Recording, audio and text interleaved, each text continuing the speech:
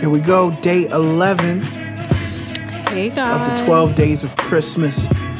Each of the 12 days we'll be sharing a meme that we think that was cool or we thought that you guys liked that we didn't really do a podcast on or expound upon. And just something to not stuff in your stocking, but stuff in your heart. So day 11, what meme is it? It's one that was posted back in June. And this one's pretty cool because you made the font really, really small. And it said, "Problems no bigger than this have set you back." And it's like really, really teeny font. And I thought that was cool.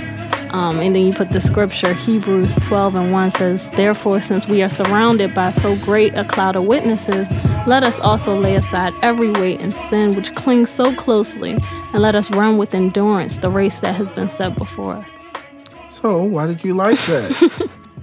Well, I liked it because the font was tiny. Of course. That's it? I'm joking. No, because it really did encapsulate how small the things that we allow just to like cause us to crumble. Yeah. Like, or when you think of letting things conquer us, like take over our thoughts and our actions and our emotions, we let small things, even if it's people's opinion or your job or whatever, we just let so many things. Yeah. You know what popped in my head? It was like when you go to a restaurant and you order something on the menu. Like I ordered a crab cake one time. And I asked the guy, like, how big is this crab cake? Because I want it to be big because that's a $30 crab cake.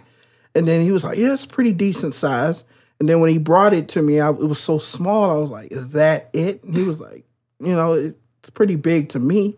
But that's the thing, you know, size is based on perspective. It's true. And so when we think about the things that we think are so big, we are not the definitive person as to how big this problem is. Mm-hmm. God is. And we know that no problem is bigger than him. It's true. So why are we letting these things take us off track? Mm-hmm.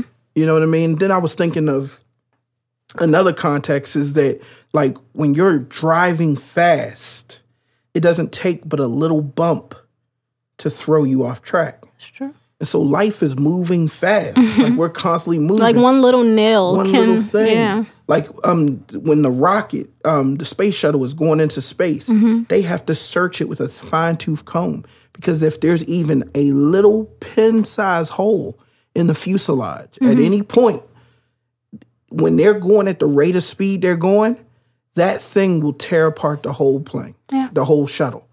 And we're like that. Like, life is moving fast.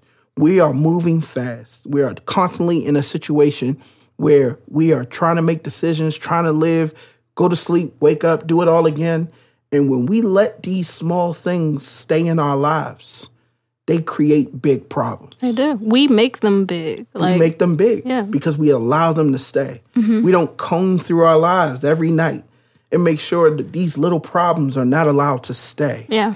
We don't seal up these holes. We don't seal up these places of vulnerability in our lives, because a lot of times we do just underestimate the small things. We do. I even think about when I was in school where you would let like one essay, you'd be like, I'll do that later. And then you have another one. And then next thing you know, you got a 6-page report due and you just let a bunch of small things build up. And now you all over the place because you don't even know where to start because you're so behind on things. Right. And when we're in those situations, we are letting those things throw us off track. We do. And not only do we serve a big God, but we serve a God that has big plans for us. It does. And as long as we are focusing on these little things, we miss out on that big God. We miss out on those big plans. Honestly, it gets that simple. That's why he said, lay them aside.